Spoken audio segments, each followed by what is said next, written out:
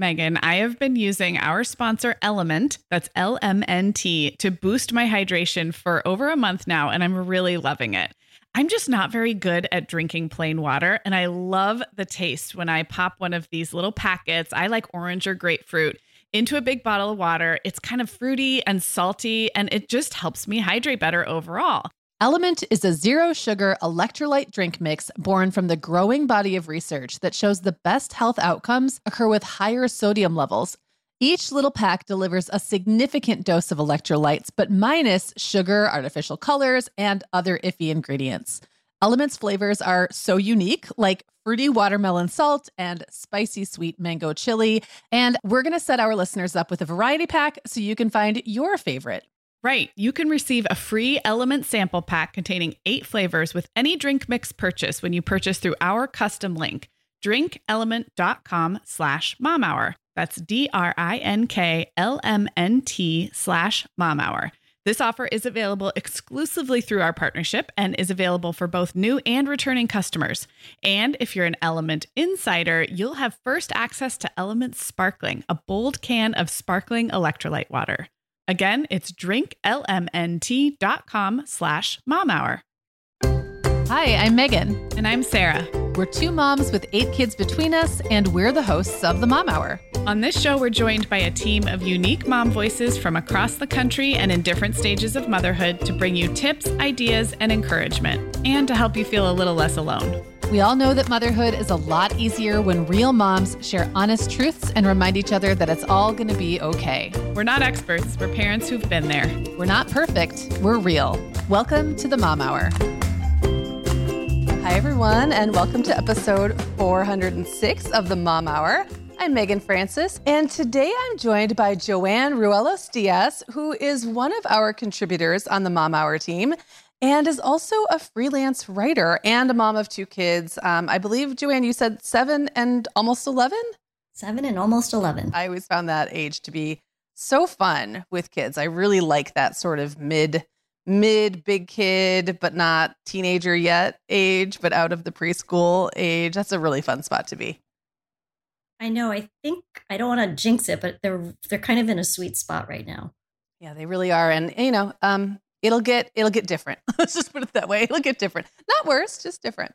But we're going to be talking today about being writing moms and living kind of a writerly life as moms. This is something I've been doing in one way or another since my kids were really little. So I did the math the other day and realized it was 20 years ago that I really started my freelance writing career in earnest. I was pregnant with Will. So it was the summer of 2003, spring of 2003.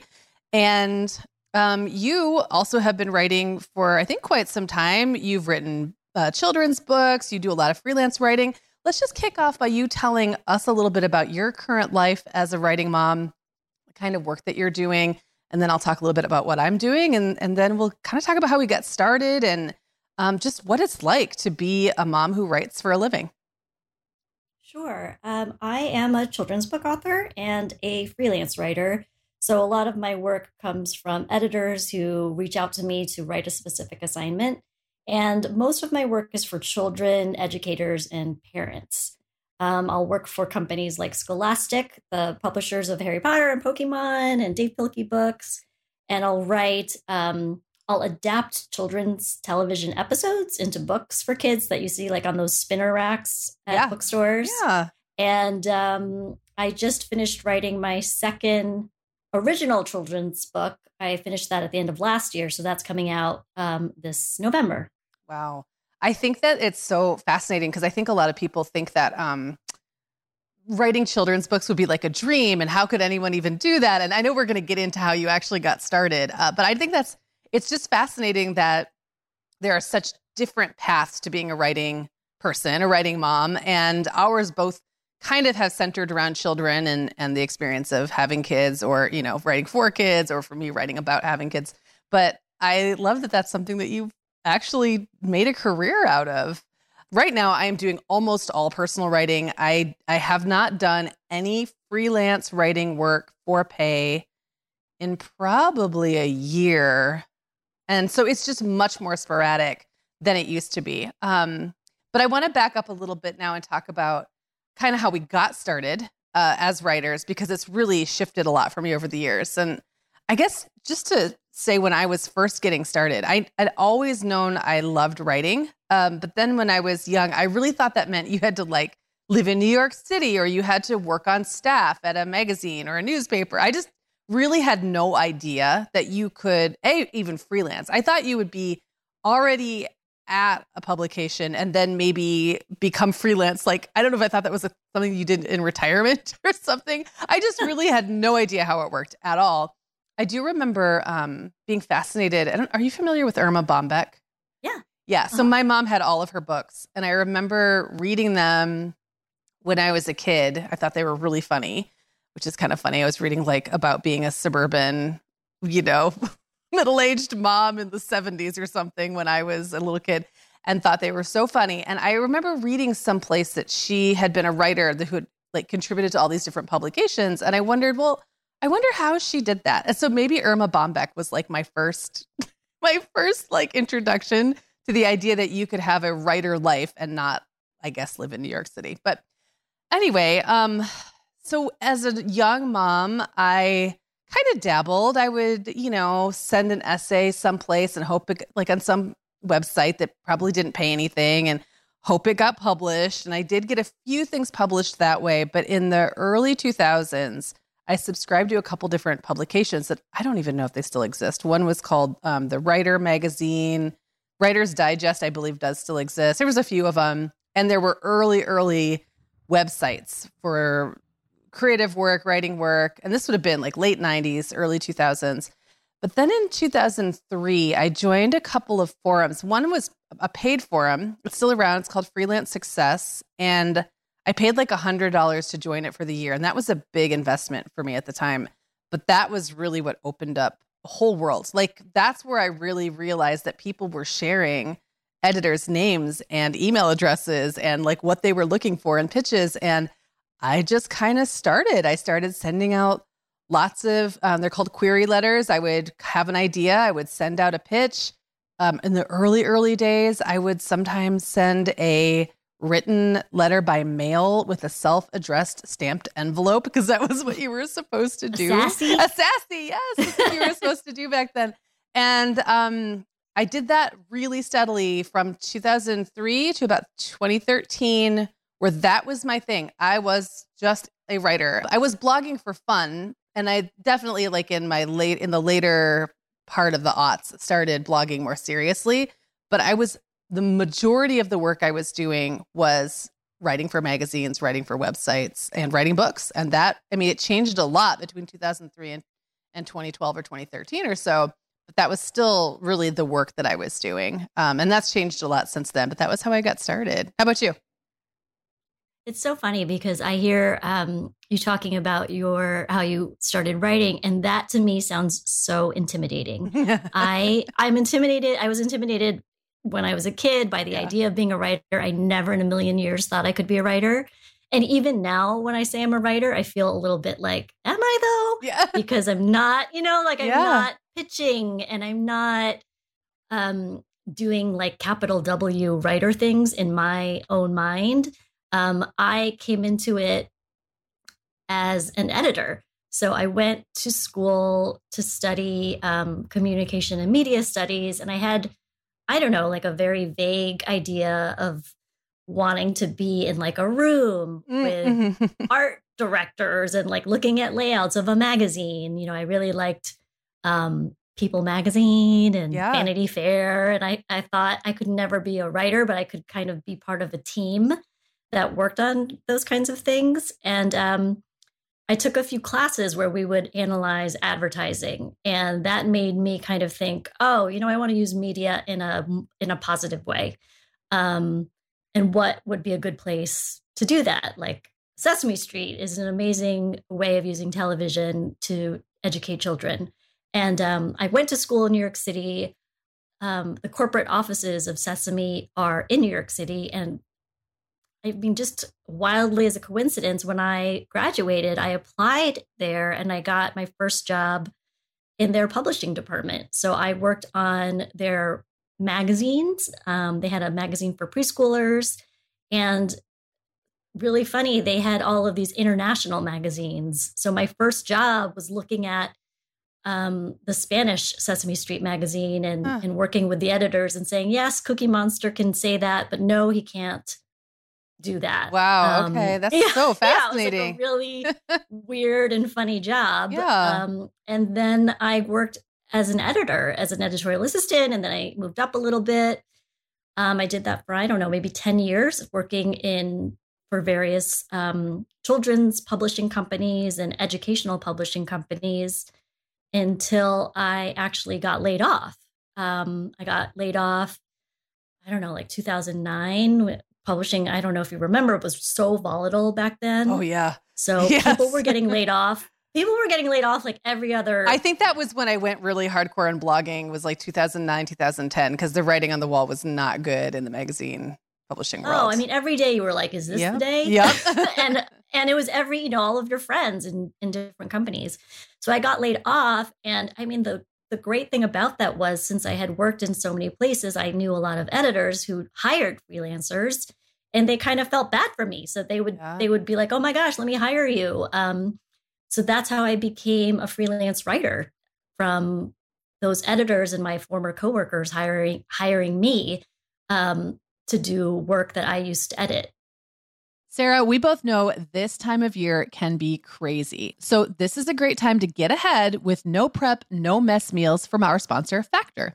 I love how these meals are ready to eat and delivered right to your door. I mean, you can't beat that convenience, but most importantly, they're seriously delicious. Yeah, Megan, I agree. Our whole family was impressed with the quality and flavor of Factor meals we tried. And it turned out to be a great option for my teenagers when they got home late from a theater practice or came home from school super hungry. There's zero prepping, cooking, or cleaning up. Factor meals just need to be heated for about 2 minutes and they're ready to go. Yeah, and for any listeners with wellness goals this month, Factor has 6 menu preferences to support your lifestyle. Whether you're trying to boost your protein, avoiding meat, or simply focusing on well-balanced meals. And you can pause or reschedule deliveries to fit your lifestyle. Make today the day you kickstart a new healthy routine. Head to factormeals.com/momhour50 and use code momhour50 to get 50% off your first box plus 20% off your next box. That's code momhour50 at factormeals.com/momhour50 to get 50% off your first box plus 20% off your next box while your subscription is active. Okay, Megan. Well, over here at the Mom Hour, we are big fans of our sponsor, Our Place. In fact, you, me, and our team member, Katie, were all comparing notes on our favorite product. Katie was telling us that even though she's packing up to move her family to a new house, she cannot put that mini perfect pot from Our Place into the boxes yet because she's using it like every night. Well, as someone who also has a perfect pot, I got mine as part of their mini home cook duo set. I get it. It's nonstick, which is key, but it also has all these handy features like a steam release lid with a built-in strainer and this nice beechwood spoon that nests on the handle in this perfect little peg. Okay, well, I didn't get this pot, but now I want it. That sounds so great. Our Place's cookware is great to cook with, beautiful to look at, and healthier for us as well. All of Our Place's products are made without PFAS, also known as forever chemicals. In addition to their cookware and tableware, Our Place is also making waves with their Wonder Oven, the most stylish all-in-one air fryer and toaster oven. Again, free from the forever chemicals found in many of those air fryers. Listeners, Our Place offers a 100-day trial with free shipping and returns, and we've got a great deal for you. Go to FromOurPlace.com and enter the code MOMHOUR at checkout to receive 10% off site-wide. That's FromOurPlace.com, code MOMHOUR. So Joanne, one thing I love about your story and how different our stories are is that you literally did the dream. Like, you did the thing I thought I had to do to be a writer, which was you went to New York City, you worked in publishing in like these legitimate publishing houses that were set up for you to have a path. Like, you got in on the path and you went through it, and you had done it and you had studied that in college. And I think it's just really interesting to see like the difference, because I took a few writing classes in college, but by the time it occurred to me that I could actually take like classes to get published, I was already getting published. So I was like, okay, well, I'm not going to do that. And I never had even been to New York City. I didn't go to New York City even to visit until I went to a writers conference probably 4 or 5 years after I started getting published. So I just think it's so interesting that there's many different paths. I even would say that in the past 10 years or so, New York City as the established center of the publishing world has changed a bit. Like it's still there. It's definitely still probably the biggest player, but there's lots of places where there's publishing happening all over the country, all over the world. It's funny hearing you say that, just because to me, what you did was so much more courageous, to create your own ideas and to pitch magazines is something that I don't know if I've ever done. Wow. Okay. Well, if I have done it, I never heard back from the editors. Like I sent emails and never heard back. You got to send a lot of emails. It becomes at some point it's like a numbers game, right? And we're definitely let's definitely make sure we carve out some time to talk about what that looks like sometime in the episode, because it can be intense. It works really well for my personality, but I totally get that it doesn't work for everybody. But I think it's also interesting that we sort of drifted into these niches or specialties or whatever we want to call them, like topic areas that we write about for the most part. Like that's the place where, and sometimes you just fall into that. And sometimes it's very consciously chosen. I'm wondering for you how that looked. Well, I think that I very mission driven. So I like the idea, and I'm more comfortable working on things when I feel like I'm being helpful or I'm doing something that I feel, it sounds so corny, but that I feel like I'm making the world better in some small way. And it's partly, it sounds really altruistic, but I think, to be honest, part of it is that it's more comfortable and safe to be writing with a goal that's not my personal, aren't my personal words. Do you know what I mean? Like I'm not pitching about my personal life. I'm not writing about my personal life or writing fiction stories out of my own imagination. I'm using, in many parts of my job, I'm turning educational content and I'm making it engaging and I'm making it silly and fun. It's a different kind of writing. It's a different kind of work to sort of padding between you and the work. Yeah. So there's padding around it and there are more parameters. So it's a different kind of creativity. Mm-hmm. So I've always liked that kind of writing and I'm comfortable with it.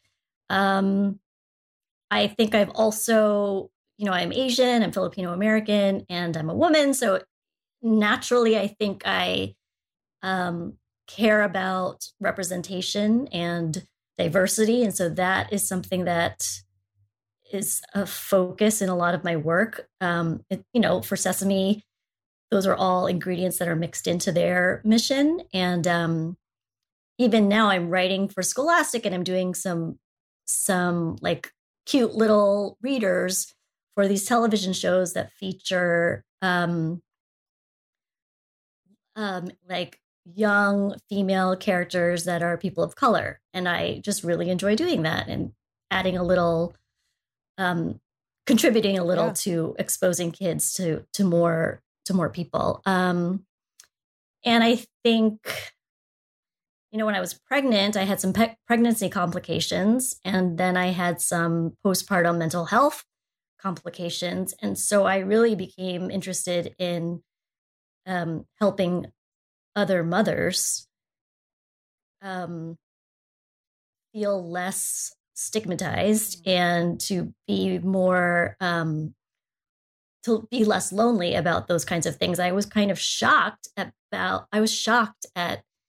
this world of motherhood that I was not prepared for. And I feel like I'm, both my parents are doctors. I felt like I should have known more about how pregnancy and motherhood worked. And that sounds funny. I know how you become a mom, but I just was so unaware of how hard it would be and how many complications there were. So I wanted to expose more women to those kinds of stories. Yeah. And I guess it's kind of all, sorry. Well, it's okay. It's kind of all like built out of your your life. Like one thing led to the next, right? It's not like you decided one day, I'm going to be a writer and I'm going to write children's books. I'm going to write for educational publishers.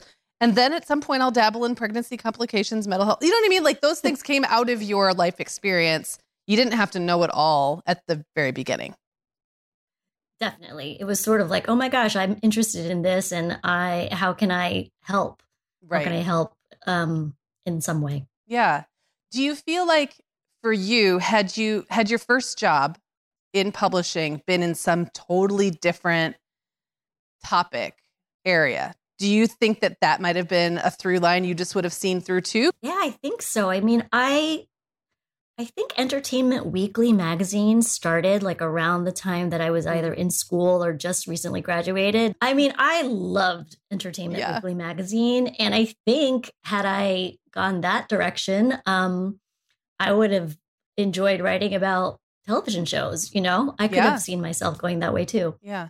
I think it's important to point out for people who maybe aren't really familiar with how the writing world works, that there are definitely writers who consider themselves more generalists, who maybe their specialty is reporting, or they just really get curious about a topic and they will become obsessed about one topic for a little while and then move on to something totally different. And that's definitely one way to do it. I think the general idea was always, and at least in the writer circles I ran in, that you make things a lot easier on yourself if you have a niche or two that you kind of go back to a lot, because editors get to know you in that space. You get work that way. And also you're not reinventing the wheel every single time. I don't think it would have worked for me to be like a standard newspaper reporter where I was like going out on like all different kinds of stories and doing something new every day. It would have been exciting and interesting, but I like being able to build on my work and have like some cohesion around it and feel a little bit like an expert in the area that I'm writing about. And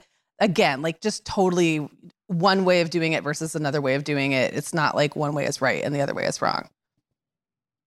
Yeah, I think that there's another contributor on the Mom Hour team, Chani. Yeah. Mm-hmm. And I think she kind of says similar things, but I think she can write about so many different topics. And I probably am not that kind of writer. Yeah. I'm learning from her. I follow her on Instagram. Okay. Yeah. Shani and I go way back. So that's really fun. Like, I love that. We're like a family, like a writing family. But yes, she's great at being more generalist, but also she also has her motherhood beat too, right? Like she's got her topics and large family and all of that. And I really think for me, motherhood was just literally my life for so long that when I would get up in the morning and think, okay, I want to pitch a story today to X magazine, or, I need to get some queries out, because I was very much in like a pitching machine. It was just made sense because parenthood and kids were right in front of me. And so I was writing a lot about when my kids were really little. I was writing a lot about health and parenting topics. And then as they got a little older, I started talking more about or writing more about the experience of being a mom. And then I was kind of dabbling in personal development and wellness, but that still all ties back into the work I do now. So it's not like every single story I've ever written is in this very like tight box, I guess, but there does seem to be a through line if you look at the whole body of work, where you can see how things kind of hang together. But that said, I have definitely, especially when I've just been trying to make a buck, I have definitely done some writing outside of that specialty. So I'm curious if you've taken on any kind of unexpected or weird work as writers, or anything that you did that kind of was outside of that box, but maybe you loved it. Wow. All of my jobs are kind of weird. Okay. So when I describe them to people outside of my industry, they sound so weird. And within my industry, people are like, yeah, that makes sense. Of course. Yeah. So one of the weirdest jobs I ever had happened right after I got laid off, as I was saying, from a children's publishing company. And an editor reached out to me. She worked, I think at the time, for a UK publisher, and they wanted a book about Justin Bieber. And it was like a super fan a super fan book. You know, it's like digest sized, I think. And, you know, they wanted like all of these games and activities. I wrote like a choose your own adventure, like astrology, based on Justin Bieber fans. And a few years later, I saw on Amazon that it had been published in multiple languages, and they sent me a copy that was actually translated into Slovenian. Oh my so gosh. I think that's a big claim to fame that I have. I believe that. Somewhere in Slovenia, there's a Justin Bieber book that I wrote. I kind of feel like you and Justin Bieber are best friends now because of that. I mean, it's kind of like a loose tie, but I think that is so cool. I did so much research on Justin Bieber in 2010. I love it. Well, that would have like maybe played into your Entertainment Weekly, you know, fantasies about writing for that publication. Road not taken. Exactly. I'm trying to develop more subspecialties, to tell you the truth, just because as a freelancer, it always helps to have multiple revenue streams or different beats that I can cover to get hired for work. So I've been taking online courses.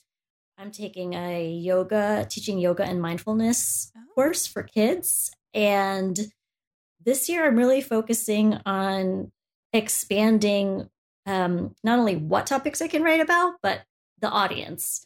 So even working for the Mom Hour has given me an opportunity to write for grown-ups, so to speak. So, to write for moms. Sentence structure a little bit different, perhaps. Yeah, a little bit. Yeah.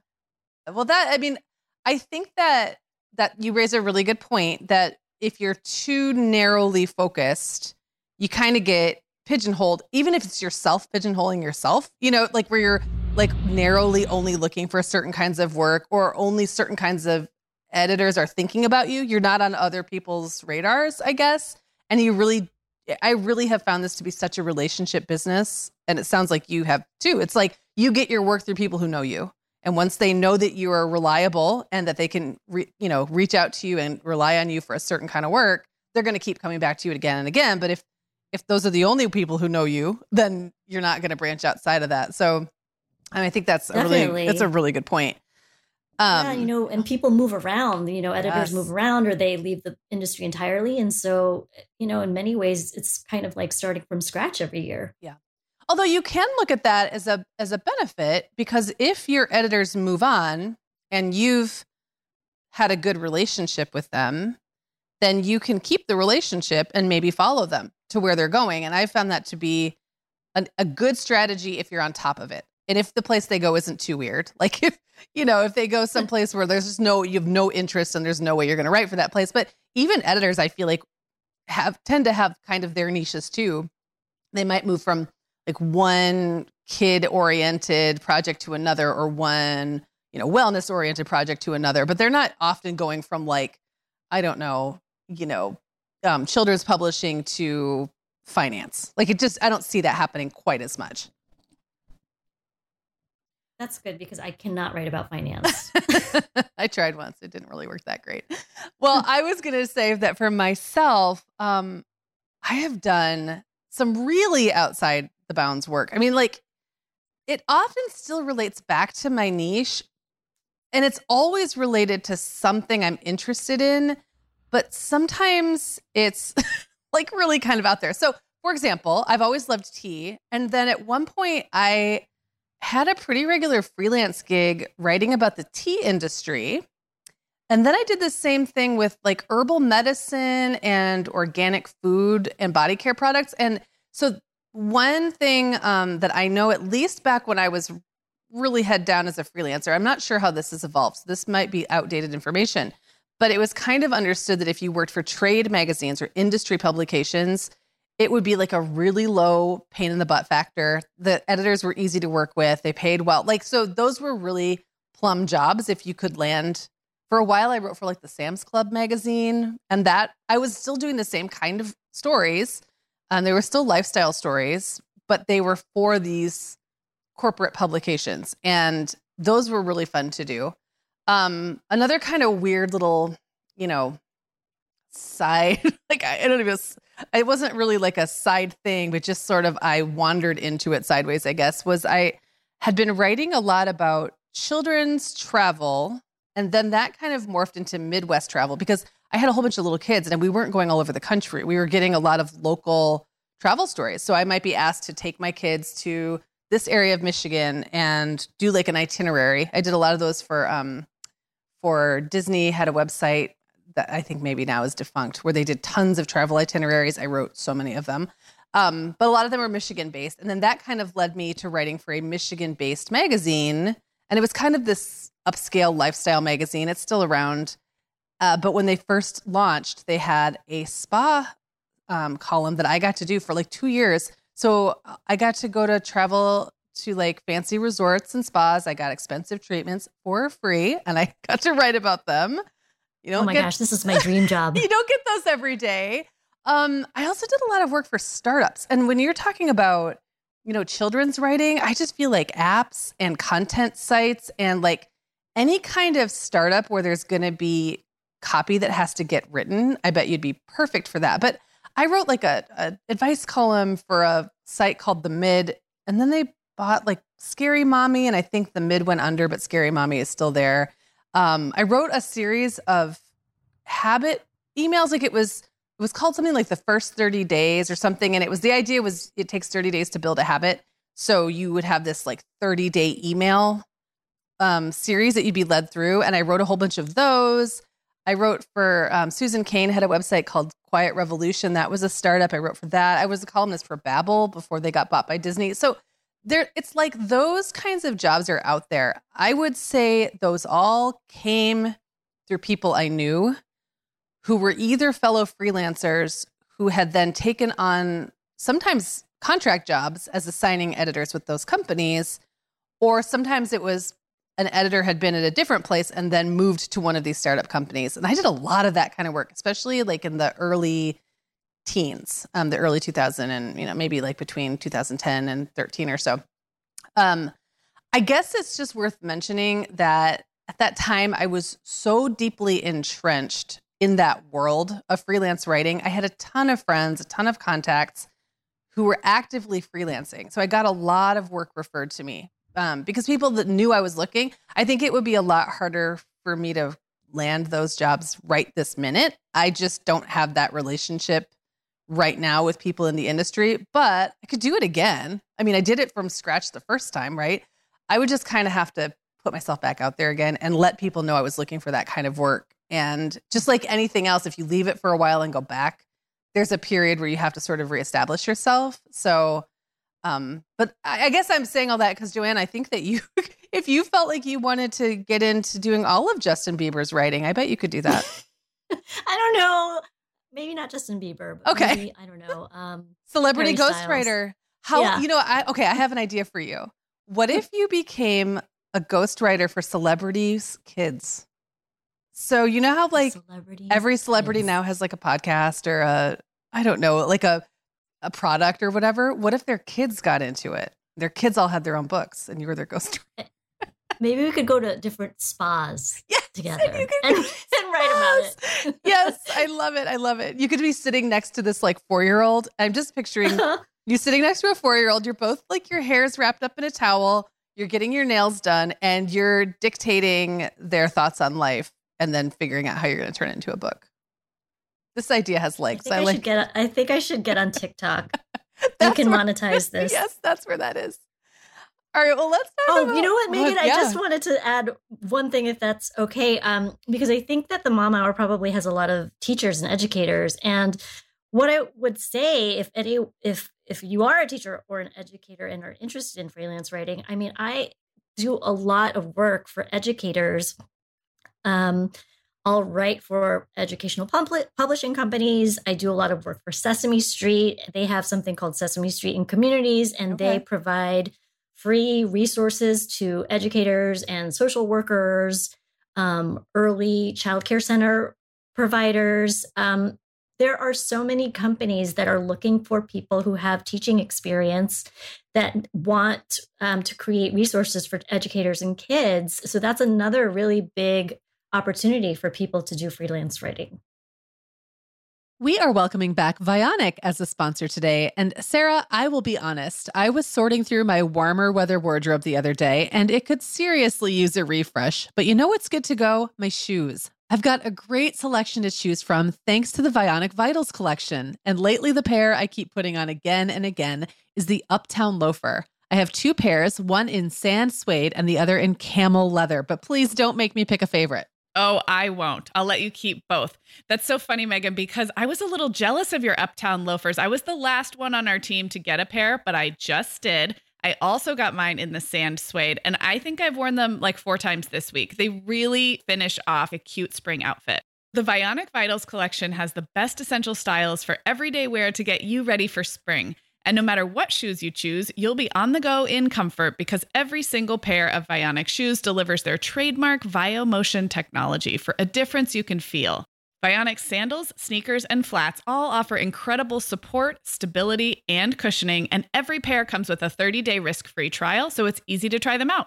Use code TheMomHour15 at checkout for 15% off your entire order at VionicShoes.com when you log into your account. That's a one-time use only. Vionic Shoes. Wearable well-being for your feet. Sarah, our sponsor, Hiya Health, makes a kids' daily multivitamin that parents can feel great about giving their kids because they have no added sugars or dyes. And our kids who have tried Hiya vitamins have loved them, which is important, right? Because what good is a bottle of vitamins that your kid won't take? Hiya was founded by 2 dads who didn't like the ingredients label on some of the popular children's vitamins they were seeing on store shelves, so they got to work developing a formula that would help fill the most common nutrient gaps in modern kids' diets. Hiya's Chewable Kids Vitamin is made with a blend of 12 organic fruits and vegetables and then supercharged with 15 essential vitamins and minerals. They're also vegan, dairy-free, allergy-free, gelatin-free, and nut-free.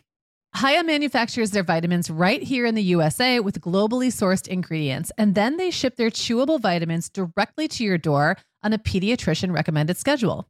We've worked out a special deal with Hiya for their best-selling children's vitamin. You're going to get 50% off your first order. To claim this deal, go to hiyahealth.com/momhour. This deal's not available on their regular website. Go to hiyahealth.com/momhour and get your kids the full body nourishment they need to grow into healthy adults.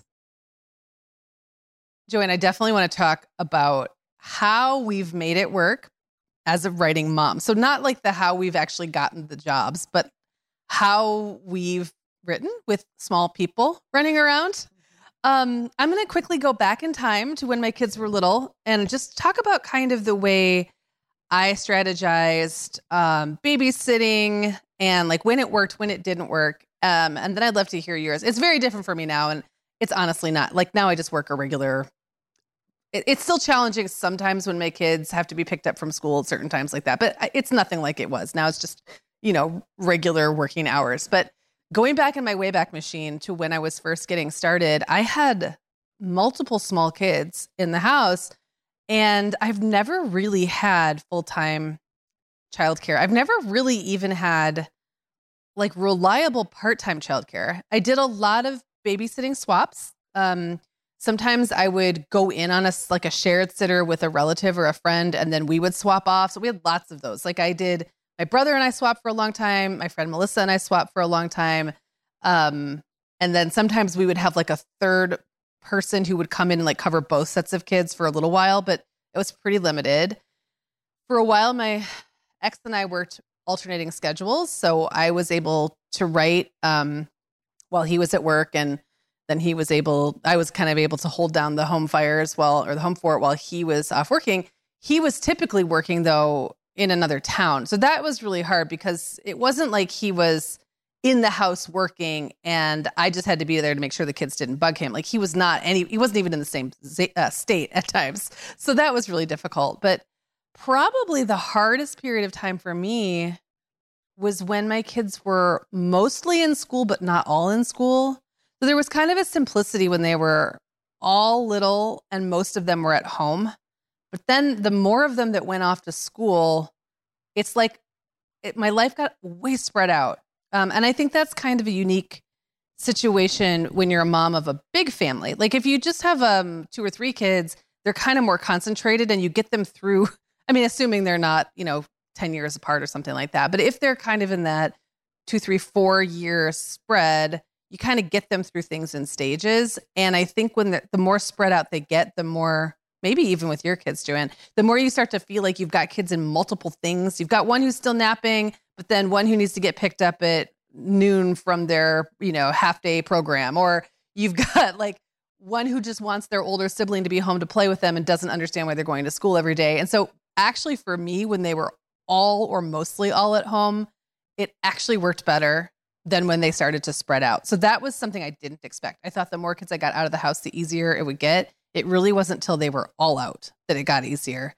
And when they were really little, I remember doing a lot of writing like in the car or on a picnic table, like not while driving the car, but they would fall asleep in the car. I'd park the car. I would write in the front seat, or I'd sit at a park, like at a picnic table with the doors all open on the minivan while they were napping. I would hide in closets to do interviews. I mean, I could get very creative with the way I made that writing life work. And I look back with fondness, and I'm glad that's over. So, exactly. Yeah. What about you? Oh my gosh, we have had so many different situations over the years. I mean, I only have 2 kids compared to, you have 5 kids, Yeah, right? 5, So yeah. and my kids are relatively close in age. I mean, they're 3.5 years apart. So right now they're both in school, and it's definitely the easiest it's ever been, since I know from 8 to 3, I have that time. When they were young, it was so much harder, and for different reasons.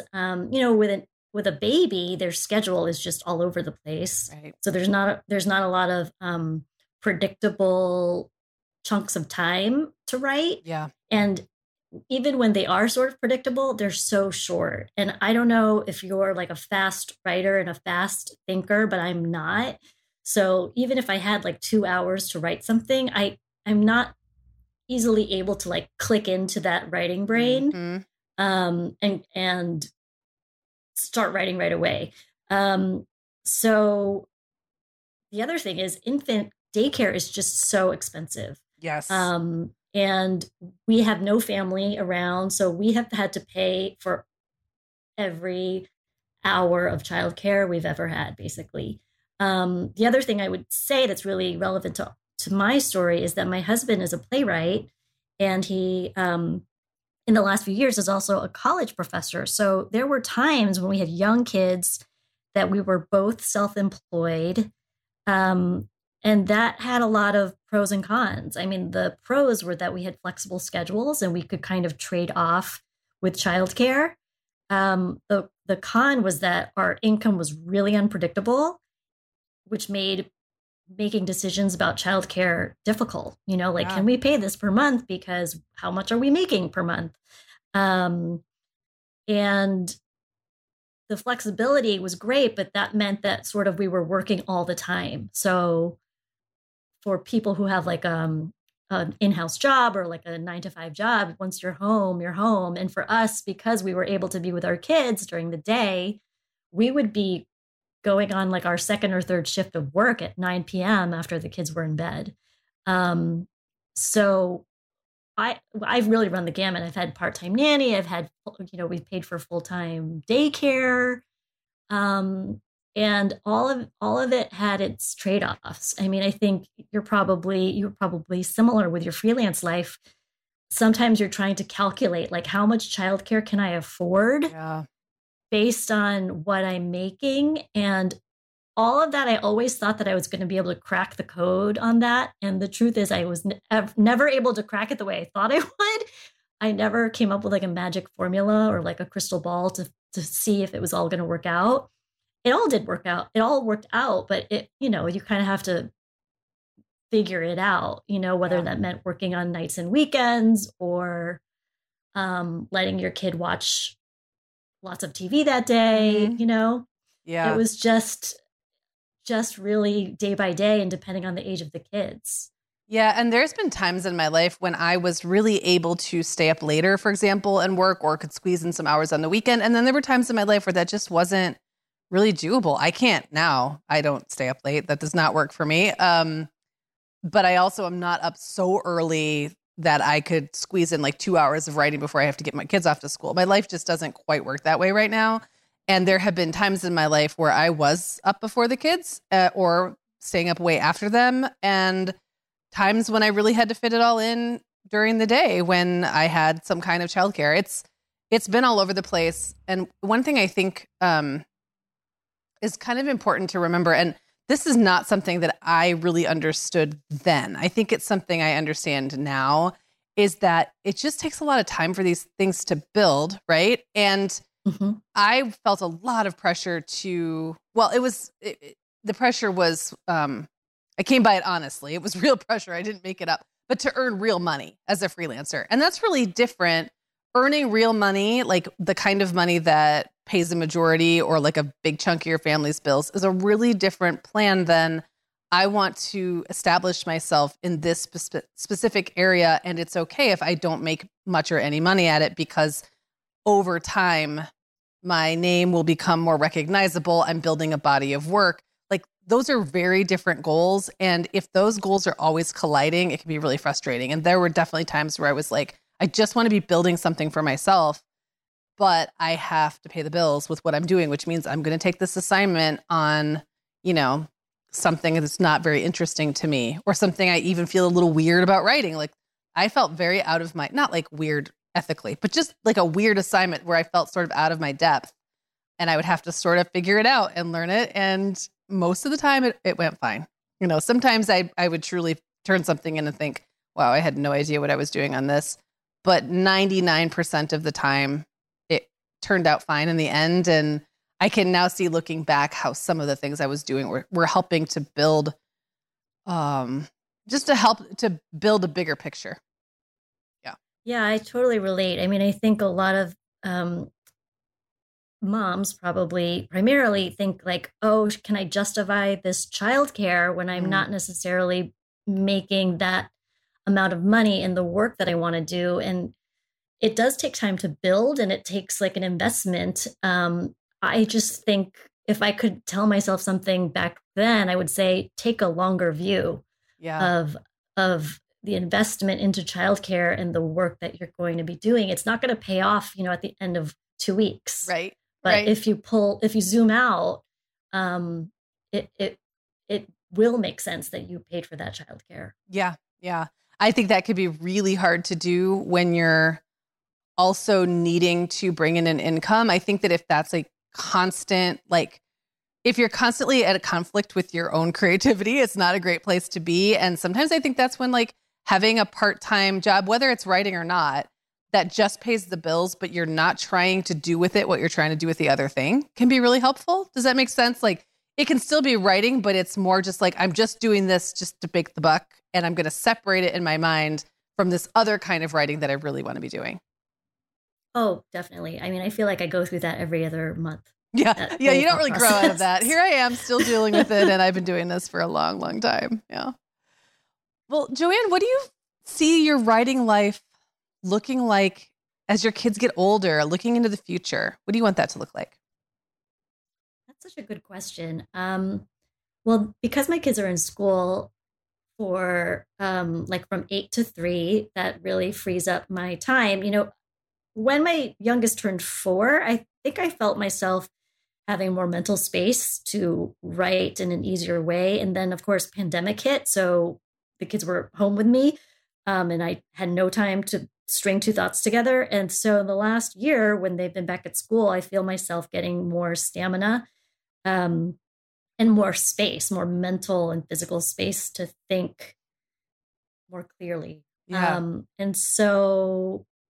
And because I'm out of the trenches of early, really young kids, I feel myself getting like hungrier or itchier or restless to do more things. I'm not so consumed by like making it through every day. You know what I mean? So, totally. Yes.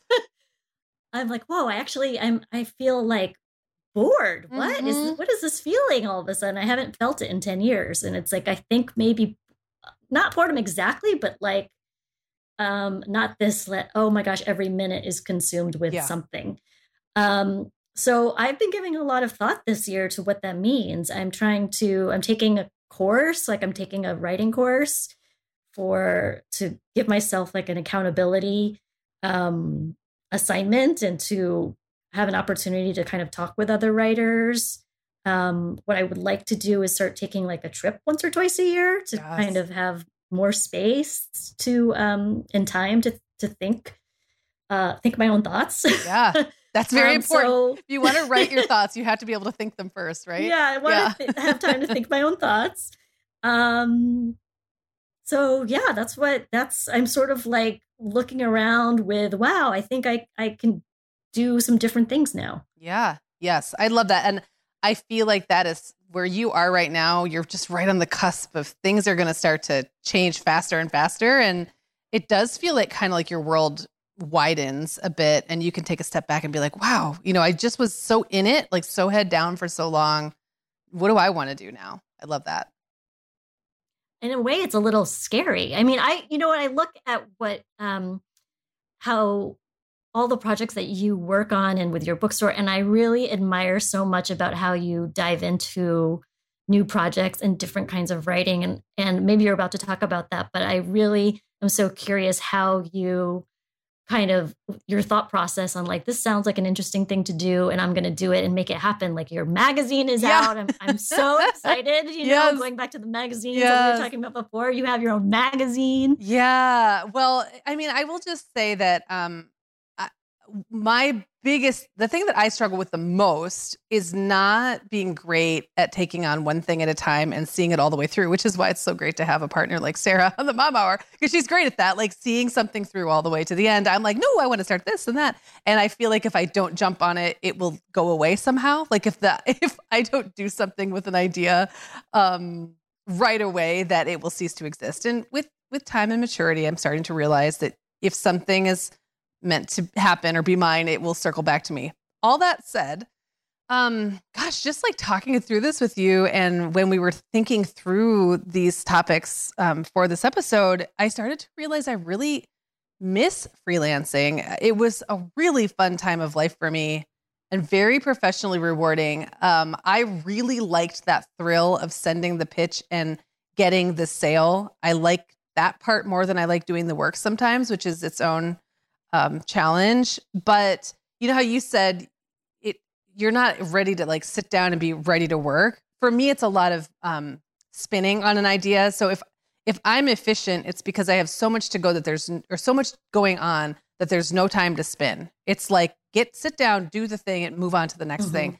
When I have too much white space, I actually find myself not knowing where to start on stuff. And it's always a challenge, like having enough white space that I can think, but like enough margins in my life where I can take a breath and think something through and actually follow through on the details, but not so much that I lose myself in it. Definitely that's something that I have dealt with, but I really loved being so head down in that work of the life of the working writer. And I miss the community aspect. It was very different than the social media, blogging, and podcasting community. Not better or worse, just very different. But, I've been doing a lot more personal writing. And this year, it's my goal to write a book. It's been 12 years since I've written a book. I would love to do that. I'm taking a book proposal class, even though I have written 4 book proposals and gotten them all published. I'm rusty and I need to know what it's like today. It's not the same as it was last time I did it. So I'm taking a class with Beth Kempton. She has the Calm Christmas podcast that Sarah and I've talked about a little bit. And she has a book called The Way of the Fearless Writer. And she does a class that starts for me. Well, by the time this publishes, it will already have started. And then I would like to start pitching some big outlets again. I used to write a lot of like, I have a big idea about something. And I would sit down and write a little pitch and I'd send it off to the Washington Post or someplace like that, and often get an assignment. And it's been a very long time since I've done that kind of work. So those are things I want to tackle this year. But for me, that's like going full circle. Like that's like going back in time. So I guess it's like, I do love to do new things, but sometimes I also like to circle back to the old things. And I guess just one other thing to your point about it seems like I'm always doing new things and jumping in. I will sit on ideas for a really long time before I do anything with them. And that's something that doesn't always come through. Like it might look like I have an idea and I'm like, well, I'm going to start a bookstore and a magazine and I'm going to do this and this. But I've been thinking about doing both of those things for decades. So sometimes it takes a really long time for the timing to be right to come back around. Does that make sense? That makes sense. And I have so many questions, but I'm not going to ask. Okay. Well, I want to hear what you think is coming up for you. I mean, we talked about how your life is going to open up and what you think, how your writing life might look like. But do you think that there'll be a new project you want to tackle? Or do you see yourself, we talked about branching out into some new niches. How do you think that might play out for you? Well, I do so much work where someone comes to me with either the whole plan or a seed of an idea, and then I take that idea and turn it into my own work. That's what happened with my first original book, The Little Book of Joy. And then I have another book that I finished writing at the end of last year that's coming out this November. And that's with the same publishing company, the same publisher and the same illustrator. And so those are done. And so now I have, like what you were saying, I have all this white space, which is sort of like, oh my gosh, what am I going to do now? Yeah. I could do everything. And then that makes me sort of do nothing. So that's why I signed up for a course to kind of make myself do assignments. But I have, and you probably have this too, like a book idea folder or like a project idea folder. And so my goal is to really make progress on those. I read something like a meme or something, or maybe it was like a writing advice kind of thing where it was like, I want to fail every week, sort of like put myself out there. I love that. And, pitch something and get rejected, because I can spend a lot of time like hemming and hawing about an idea. You can really, or I can spend a lot of time like quote unquote doing research. Yes. And never make a messy draft. So I guess like I have this project folder, book folder, and I want to make some messy drafts and then see if I can get rejected. Yes. Like just make myself move forward without the pressure of like, this has to be the perfect thing that encompasses my whole life. Just keep chipping away at those things. So I have a picture book idea, and maybe experimenting and playing around with some fiction projects. Last year I interviewed Minnie Thomas and Guy Raz, and I wrote an article based on that interview, and it was super fun. And I really enjoyed. I'm like fangirling about that. Yes. The great thing about that was that it came about, and it had to happen so quickly. I had no time to stress out about it. Mm. And so that kind of works out for me sometimes, so I don't overthink myself into like a puddle. So maybe there's opportunity there to interview people and write about them. I don't know. So yeah, I'm just kind of looking around and putting myself out there. I love that, Joanne. And it leads perfectly to, I guess, where I wanted us to kind of wrap up, which was talking about if there's someone listening who wants to do this, who wants to write in whatever capacity they want to write. Maybe they want to be writing essays. Maybe they just want to write more on their personal site. Maybe they want to write a book. Maybe they want to get paid as a freelancer. There's lots of different paths.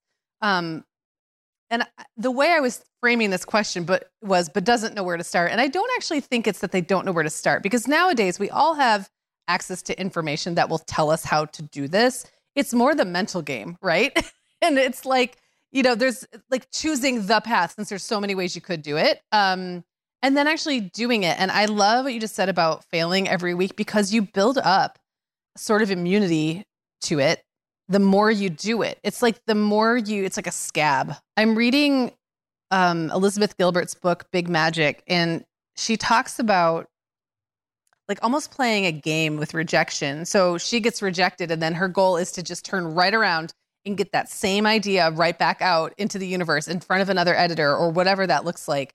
And I feel like you almost immunize yourself against the sting, because the more you experience whatever rejection looks like, whether it's nobody said anything at all, someone said something negative, an editor rejected it. It didn't get any response, like whatever the thing is that feels like rejection, you just have to keep experiencing that for it to stop mattering as much. And then you get in the habit. I remember when I finally kind of flipped that switch for myself, I would almost look forward to getting a rejection because that meant I could get it out in front of someone else. And that's a really weird headspace to have to get yourself into.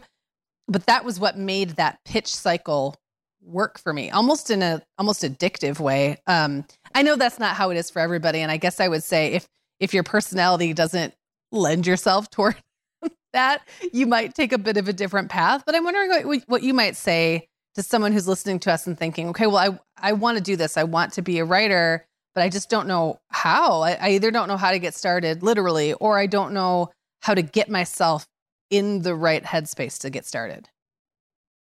Well, I think for someone who might be like me and overthink and try to want to do it perfectly from the start, I would say there's no perfect way to start.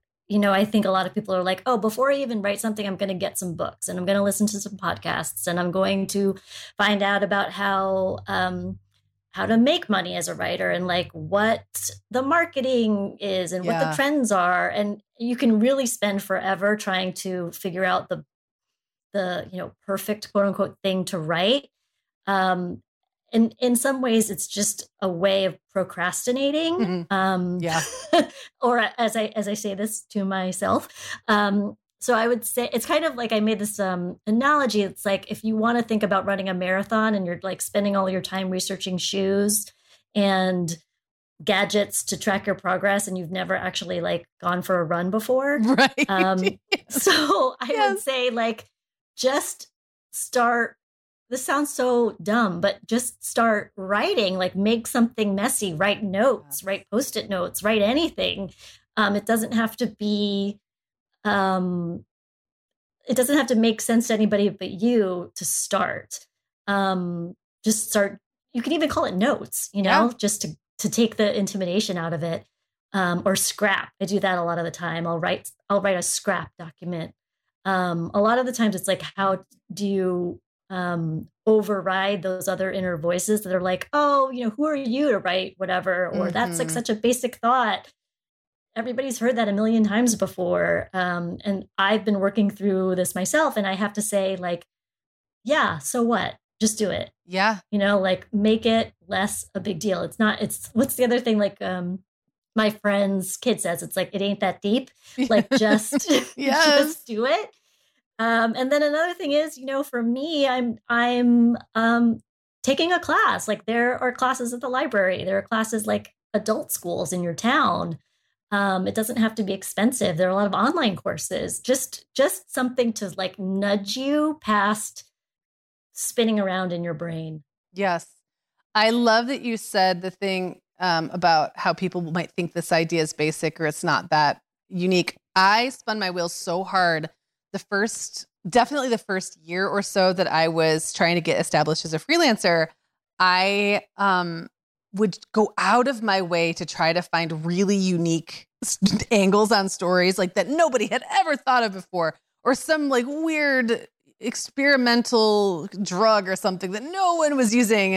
And then I realized that if no one's thought of it before and no one's using it, then no one cares. It's actually better to have an idea that's been kind of kicked around a little bit because humans aren't that unique. Like we all sort of think the same things. Like we put our own unique spin on it, but there's really no such thing as an idea no one's thought of before. And just realizing that took off so much pressure. And then actually pulling that thread a little more, you realize, oh, actually people don't necessarily want or need brand new ideas. What they really want is you to put your spin on a tale as old as time, or to present them old information in a new way, or to help them feel better about a choice they've made, or to help them to validate what they're already doing. Like there's so many ways to circle around what might seem like a tired old idea that it makes them less tired. And they're all tired. Like humans have not changed that much over the millennia. Yeah, I think, about ideas that are basic, or, this has been said before, like they're relatable, and that's what connects us. Yeah. Well, Joanne, this has been so fun. Anybody who's listening to this and wants to know more about Joanne, we will definitely link to your stuff in the show notes, and you can find some of the stories Joanne's written for us on the Mom Hour and the blog. We'll link to some of those as well, and Joanne's site. And this has been so great. Thank you so much for being on the show, Joanne. Thanks, Megan. Thanks for listening to the Mom Hour. Everything we talked about in today's episode is available at themomhour.com. And hey, while you're there, you can find more than 500 podcast episodes, plus articles, playlists, and resources about motherhood and parenting at every stage. And if you like today's episode, we'd love it if you would take a minute to share the show with another mom in your life. You can also find us on Instagram at The Mom Hour, chatting and interacting with listeners between episodes. Thanks for being here, friends. We'll talk to you soon. Guess what, Megan? Over 10,000 teens are already using our sponsor, Erica, to help them unplug. That is amazing. Erica, that's Erica with a K, is the social media health app for teens that gives them the tools to unplug whenever they need to for improved health, study focus, sleep, and daily balance. It's so cool how this works to hide distracting apps from your phone at the touch of a button, keeping them out of sight and out of mind without deleting your data. Yeah, teens really get that social media comes with risks, including addiction, and Erica helps them build healthy habits and self-regulation that will benefit them their whole lives. Tell your teens about Erica and save 20% on the Erica family plan with promo code TheMomHour. Go to erica.app and search for plans. That's Erica with a K, ERIKA.app, and use code TheMomHour to save 20%. The Mom Hour is brought to you by partners like Chatbooks. Chatbooks makes it beyond easy to create beautiful photo books by importing your digital photos from anywhere. Instagram, Facebook, Google Photos, or directly from your phone. The books come in a variety of sizes with beautiful cover options and binding styles to choose from, and they start at just $15. Plus, we have a great deal just for our listeners. Use code TheMomHour20 to save 20% off your purchase. Just download the Chatbooks app and use code TheMomHour20 to save 20%.